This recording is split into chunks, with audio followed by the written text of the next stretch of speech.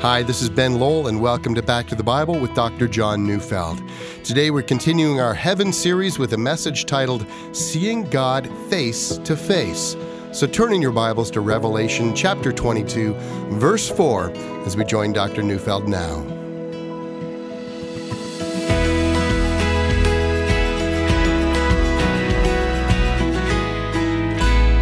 So many popular pictures of heaven make it seem so unlike the picture we have in our Bible.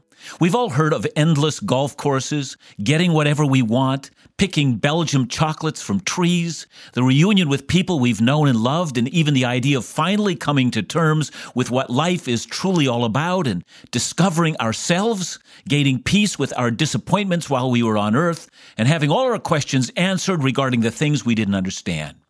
You know, even among Christians, there is this kind of unfounded speculation about heaven. But of course, the Bible does teach us about the new heavens and the new earth, about the resurrection of the body. The Bible presents us with a picture of a real country with sights and sounds and smells and tastes. And we're told we'll eat and drink in heaven. We're told about a body not subject to weakness, nor aging, nor disease. But all of this pales in significance to that one thing of which heaven is really all about. Heaven is the dwelling place of God. Revelation 22, 3-5 says, "No longer will there be anything accursed, but the throne of God and the Lamb will be in it, and his servants will worship him. They will see his face, and his name will be on their foreheads. The night will be no more. They will need no light of lamp or sun, for the Lord God will be their light, and they will reign forever and ever." I spoke of the other things first. I mean the new heaven and the new earth and our receiving of new bodies, because there is so much misinformation about heaven.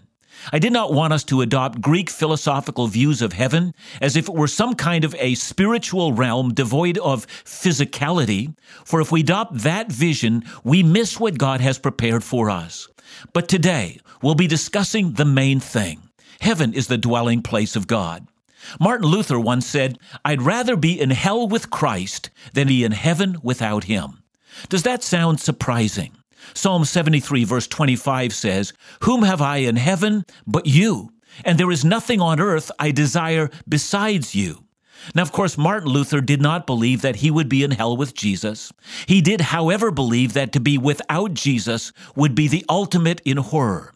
And Asaph in Psalm 73 was not saying there were not other things that gave him joy. He is saying that, in comparison to all other things, there simply is no competition between them and God. That's why what he really wanted out of heaven was not the body that will never tire, although he surely would have rejoiced in the news of that. But if you give him that and did not give him God, well, he was not interested. Like Paul, who would say of his ancestry, "I count everything else as rubbish in order that I might gain Christ." Or consider Psalm 84. Verse 1 begins this way, "How lovely is your dwelling place, O Lord of hosts! My soul longs yet faints for the courts of the Lord. My heart and my flesh sing for joy to the living God." Then as we go forward to verse 10, the psalmist says, "For a day in your courts is better than 1,000 elsewhere. I would rather be a doorkeeper in the house of my God than to dwell in the tents of wickedness." I begin in this fashion because there are all manner of people who seek heaven but do not seek God. They have passions in their lives, some of which are not necessarily bad on their own, but they do not see God as their highest joy. They know so little about what David spoke out in Psalm 27, verse 4. "One thing have I asked of the Lord, that I will seek after him, that I may dwell in the house of the Lord all the days of my life, to gaze upon the beauty of the Lord and to inquire of his temple." Or some have no understanding of what Moses said to God. He told him that he would lead him and the people to the promised land. And in Exodus 33, verse 15, Moses says, "If your presence will not go with me, do not bring us up from here." Imagine saying, "If your presence is not in heaven, then Lord, don't bring me up there. I have no greater desire than to gaze on your beauty." Years ago, John Piper wrote a groundbreaking book entitled Desiring God. I remember the book began with Piper stating that he wanted to stand on top of the highest building in New York City and shout out, "Hedonistic America, you are not nearly hedonistic enough. You have chosen short-term pleasures that leave you with long-term pain, when the ultimate pleasure of knowing God stood before you and you would not have it. In that same book, Piper would go on to say that God is most glorified in us when we are most satisfied in Him. And it is this satisfaction in God, this delight in God, this finding in God, the sole source of all pleasure, the reason for existence, the fountainhead of all that is lovely, and the consummation of all I have longed for. It is this that makes the redeemed long for heaven. Perhaps that's exactly what Paul meant when he said, to depart and be with Christ, that's better by far, for he wanted to see Him for whom his soul longed. I'm reminded of Johann Frank, the German lawyer and poet and hymn writer living in the 17th century, who wanted to express the hedonistic pleasure he found in Christ and did so in the following lines. He wrote, Jesus, priceless treasure, source of purest pleasure, truest friend to me. Long my heart hath panted till it well nigh fainted, thirsting after thee. Thine I am, O spotless Lamb. I will suffer not to hide thee, ask for naught beside thee.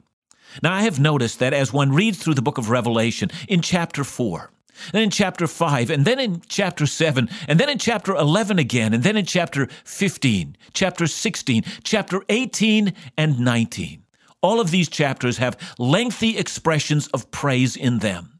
See, there can be no doubt that the life to come is filled with events in which the redeemed stand before the throne. Think of it this way. Worship is one of the great privileges that has been given us. Worship is a celebration of God. When we worship, we celebrate Him, His attributes, that is, who He is, and we celebrate what He has done. It is a party, a hedonistic feast of holy joy.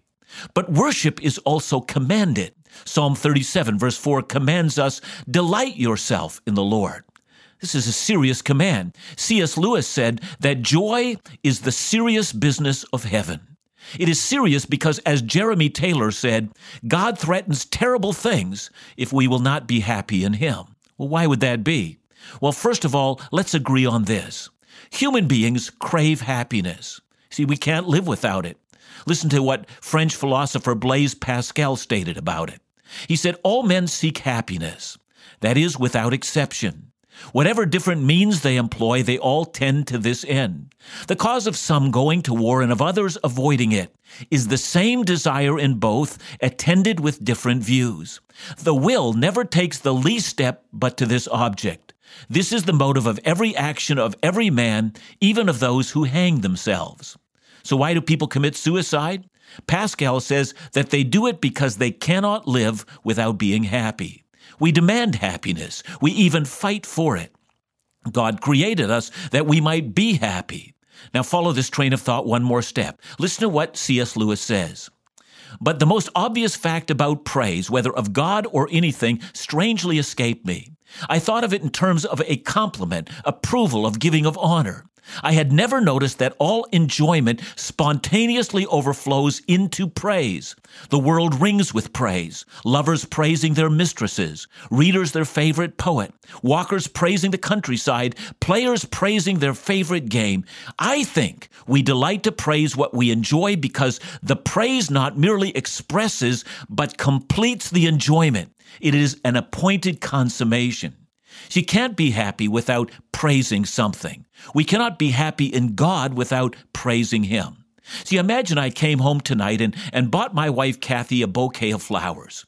She looks at me and says, well, it's not my birthday or anniversary or a special day. And what if I said, yeah, but honey, it's my duty to do this on occasion? See, that would not honor her.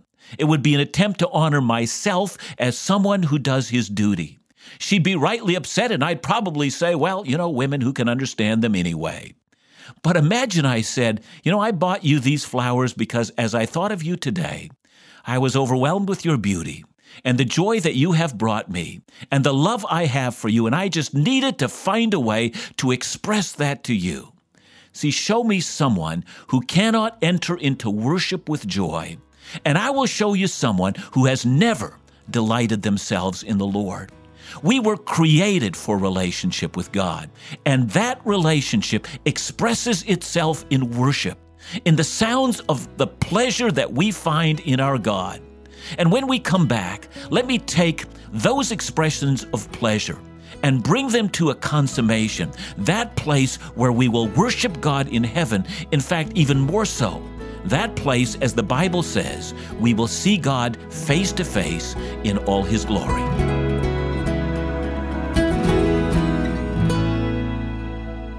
In the next 2 months, Back to the Bible Canada's Dr. John Neufeld will be a key speaker at the Promise Keeper Canada Quest conferences. This is an incredible opportunity to equip, encourage, and challenge men of all ages in their daily walk with Christ. And Back to the Bible Canada is excited to do its part. So join us in Ottawa, Winnipeg, and Edmonton. All dates and information for registration can be found at promisekeepers.ca. Or if you're interested in all the Bible teaching resources available to you through the ministries of Back to the Bible Canada, Laugh Again, or our young adult ministry In Doubt, or to support this ministry committed to Bible teaching, call us at 1-800-663-2425 or visit backtothebible.ca. And don't forget, this month only, Dr. Neufeld's new series, Celebration of Marriage, is available on CD as our free ministry gift. Just ask. Call us at 1-800-663-2425 or online at backtothebible.ca. Revelation 22 verse 4 says, "They will see His face." I've often struggled with what that could possibly mean. Here's why. If I were to ask you, what does God look like? What would you say? Does God have a body as we have? Or is there any matter or physicality to God? Or is He pure energy? Or what are we talking about when we talk about God? According to the Bible, none of those things are right. In John 4:24, Jesus said, "God is spirit." Now, what can that mean? As we read through the Old Testament, we see the matter spelled out. For instance, in the giving of the 10 Commandments, the second command forbids us making a carved image or any likeness in heaven or on earth made to represent God. Then in Deuteronomy 4 verse 12, we're told that when God gave the 10 Commandments from Mount Sinai, we are told, "Then the Lord spoke to you out of the midst of the fire. You heard the sounds of words, but saw no form. There was only a voice." That gets repeated in the form of a command later in verses 15 to 17. "Therefore watch yourselves very carefully, since you saw no form on the day the Lord spoke to you at Horeb in the midst of the fire. Beware lest you act corruptly by making a carved image for yourself in the form of any figure, the likeness of male or female, the likeness of any animal that is on the earth, the likeness of any winged bird that flies on the air," and so on. From these passages, we learn that we should not think of God as being a physical form of any kind. God is essentially different from all that He has created. To make an image, any image, is to fundamentally misrepresent God. Indeed, when the second command is given, God adds the words, "For I, the Lord your God, am a jealous God." God is jealous for His honor and jealous that He is not misrepresented. He is angered when we think of Him other than He is. And so God, unlike us, has no physical body. He's not made of matter like the rest of His creation. We should not think of Him as energy, vapor, air, or space. And we certainly should not think of Him as a man of some sort. Instead, as Jesus taught us, God is spirit. Now, whatever we think that means, it does mean that He is unlike all other things. Think of it this way. Much of what we learn is learned by making comparisons. A child gets a book on animals and soon learns that birds and mammals and reptiles fit into categories. A stork looks different from a hummingbird, but they share certain characteristics, and it is in comparison with things that we build categories and begin to understand our world. But there are no categories in which God can be compared. He is unlike every other thing. That's why Isaiah 46 verse 5 says, "To whom will you liken me and make me equal and compare me that we may be alike?" See, there's nothing like God. To say that God is spirit is to say that God is not made of matter, has no parts or dimensions, and that we are unable to see Him with any of our bodily senses. There is, in fact, nothing for us to see. Now, I know some of us will point to passages such as Isaiah 6, where the prophet says, I saw the Lord. But as John tells us in John 12:41, Isaiah said these things because he saw his glory, meaning he saw Christ's glory. See, the miracle of Christ is that God the Son, who, like all three members of the Trinity, is also Spirit, clothed himself in human flesh and dwelt among us. He took upon himself the form of a man. That in itself requires a great deal of care as we seek to understand the miracle of the incarnation, but of this we must remain firm. The Father has no form, and there is nothing for our eyes to see. All of that to say, what can it possibly mean that in heaven, as John tells us in Revelation 22, verse 4, that we shall see his face? See, I've pondered that mystery for a long time. I do know that earlier in Revelation 4, where John saw a door opened in heaven, and he speaks of a throne, but when he speaks of him who is on it, he mentions brightness and colors, but he avoids any description of the Almighty himself. Then he mentions lightning and thunder, and then the four living creatures who all cry holy, and again, I am led to a fascinating mystery. What will I see when the book of Revelation tells me that I will see God? Perhaps Augustine, the great theologian of the 4th century, had it right. It is possible, it is indeed most probable, that we shall then see the physical bodies of the new heaven and the new earth in such a fashion, he wrote, as to observe God in utter clarity and distinctness, seeing him everywhere present and governing the whole material scheme of things. Augustine goes on to say he will be seen by everybody by means of bodies wherever the eyes of the spiritual body are directed with their penetrating gaze. Now, perhaps Augustine was right. Perhaps there will be an ability to see the hand of the Father in all things in a way that we never thought possible before. But Revelation does seem to bring us to a place, a central focus of worship. Whether that place is seen in the colors of jasper and carnelian and emeralds, and of an amazing sense of light that makes all other light but a facsimile of the real thing. This we yet have to wait for, but we will be there to see him. And around the throne will be the 24 elders, I think encompassing both the 12 tribes of Israel and the 12 apostles of the Lamb, bringing unity to all of God's people. There will be 4 living creatures that surround the throne, representing all the created order. There will be the 144,000, a group I will not explain here today, and then there will be a great multitude that no one can number. We might all remember Genesis 15, that day when God and Abraham went for a walk on a clear, cloudless night. God had said to Abraham, look into the sky and count the stars. If you have been out of a city and there's absolutely no light pollution, you know what that looks like. The Orion, the Bear, the Pleiades, the vast Milky Way, that seemingly endless, brilliant set of lights. God said, go ahead, Abraham, count the stars. And Abraham says, I can't. There are too many. And God responds, so shall your offspring be. And so when we stand before the throne, Revelation 7, 9-10 says, and behold, a great multitude that no one could number, from every nation, from the tribes and peoples and languages, standing before the throne and before the Lamb, clothed in white robes with palm branches in their hands, and crying with a loud voice, salvation belongs to our God who sits on the throne and to the Lamb. I don't know exactly how this matter plays out, but if I might, I would like to share what in my imagination I see. When we live on the new earth, we will learn to do all things to the glory of God.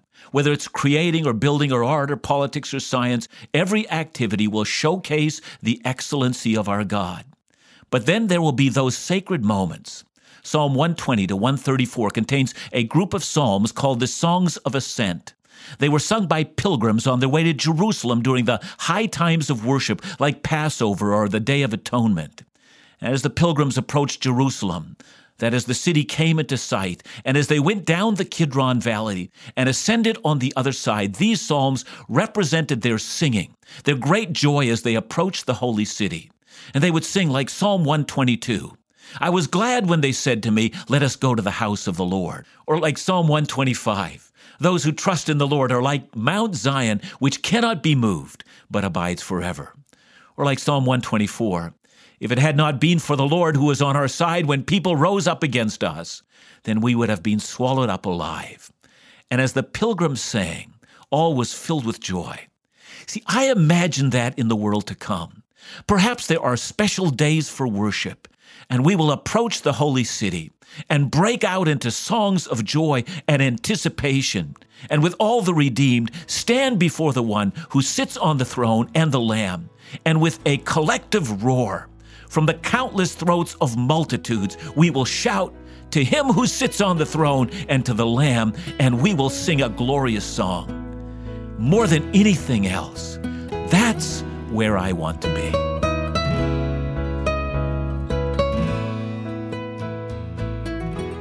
John, thanks for your message today. You know, I'm thinking about a person with long white hair, a long white robe, a long white beard. I mean, it's the image of God that I had perhaps when I was a young child. And many of us even continue to have that image today. Is there something wrong with that? Is there a problem with that? Yeah, I'm reminded when you share that of how at one point in time in Israel's history, when the temple was invaded, and this after the ark was long gone, and people actually came into the Holy of Holies and found nothing there. And that's because our God is not seen with human eyes. And that's why in ancient Israel they were always forbidden from making an image, a graven image that was made to look like a deity.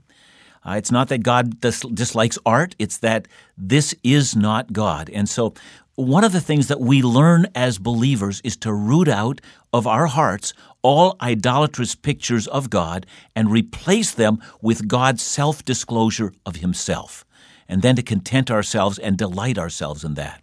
Do you think having an image of God like that is maybe some of the reasons why we put limitations on God? Oh, no doubt, no doubt. I mean, any God that's spatially located is a God that's only at one place at one time. And, of course, we know that our God is everywhere present. And there are so many other limitations that we put because our human minds love idols so dearly. I know it was Calvin that said the human mind is an idol factory. We produce one idol after the next. The only possible, remedy for this situation is to continually get back to the Word. Could it also be a reason in some respects why we struggle with pride because we sort of portray God as being like us? Yeah, we sure do. And so we would be like God, right? So that's the temptation that was given to Eve in the garden. So whenever we hear ourselves saying, I like to think of God as, we should immediately repent and say it's not about how I like to see God, it's how God has declared himself. And with that, O Lord, show me to delight myself in that very thing. That's a great word. Thanks so much, John. Back to the Bible Canada, leading you forward in your walk with Jesus every day.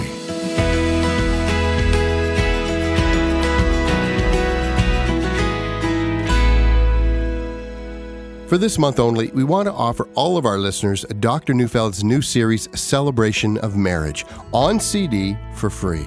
Just ask, no strings attached, only the opportunity to hear and make available to whoever quality Bible teaching on marriage. Dr. Neufeld offers 5 sessions on marriage, 2 teaching programs discussing the covenant and intimacy of godly marriages, and 3 sessions offering practical guidelines and direction as Dr. Neufeld conducts insightful interviews with married couples discussing preparation for marriage and dating, battling the pitfalls of marriage in our society today, and how to redeem a marriage in free fall. This is an important series, so ask for your free copy today for yourself, a couple preparing to be married, a couple in crisis, or for your church library.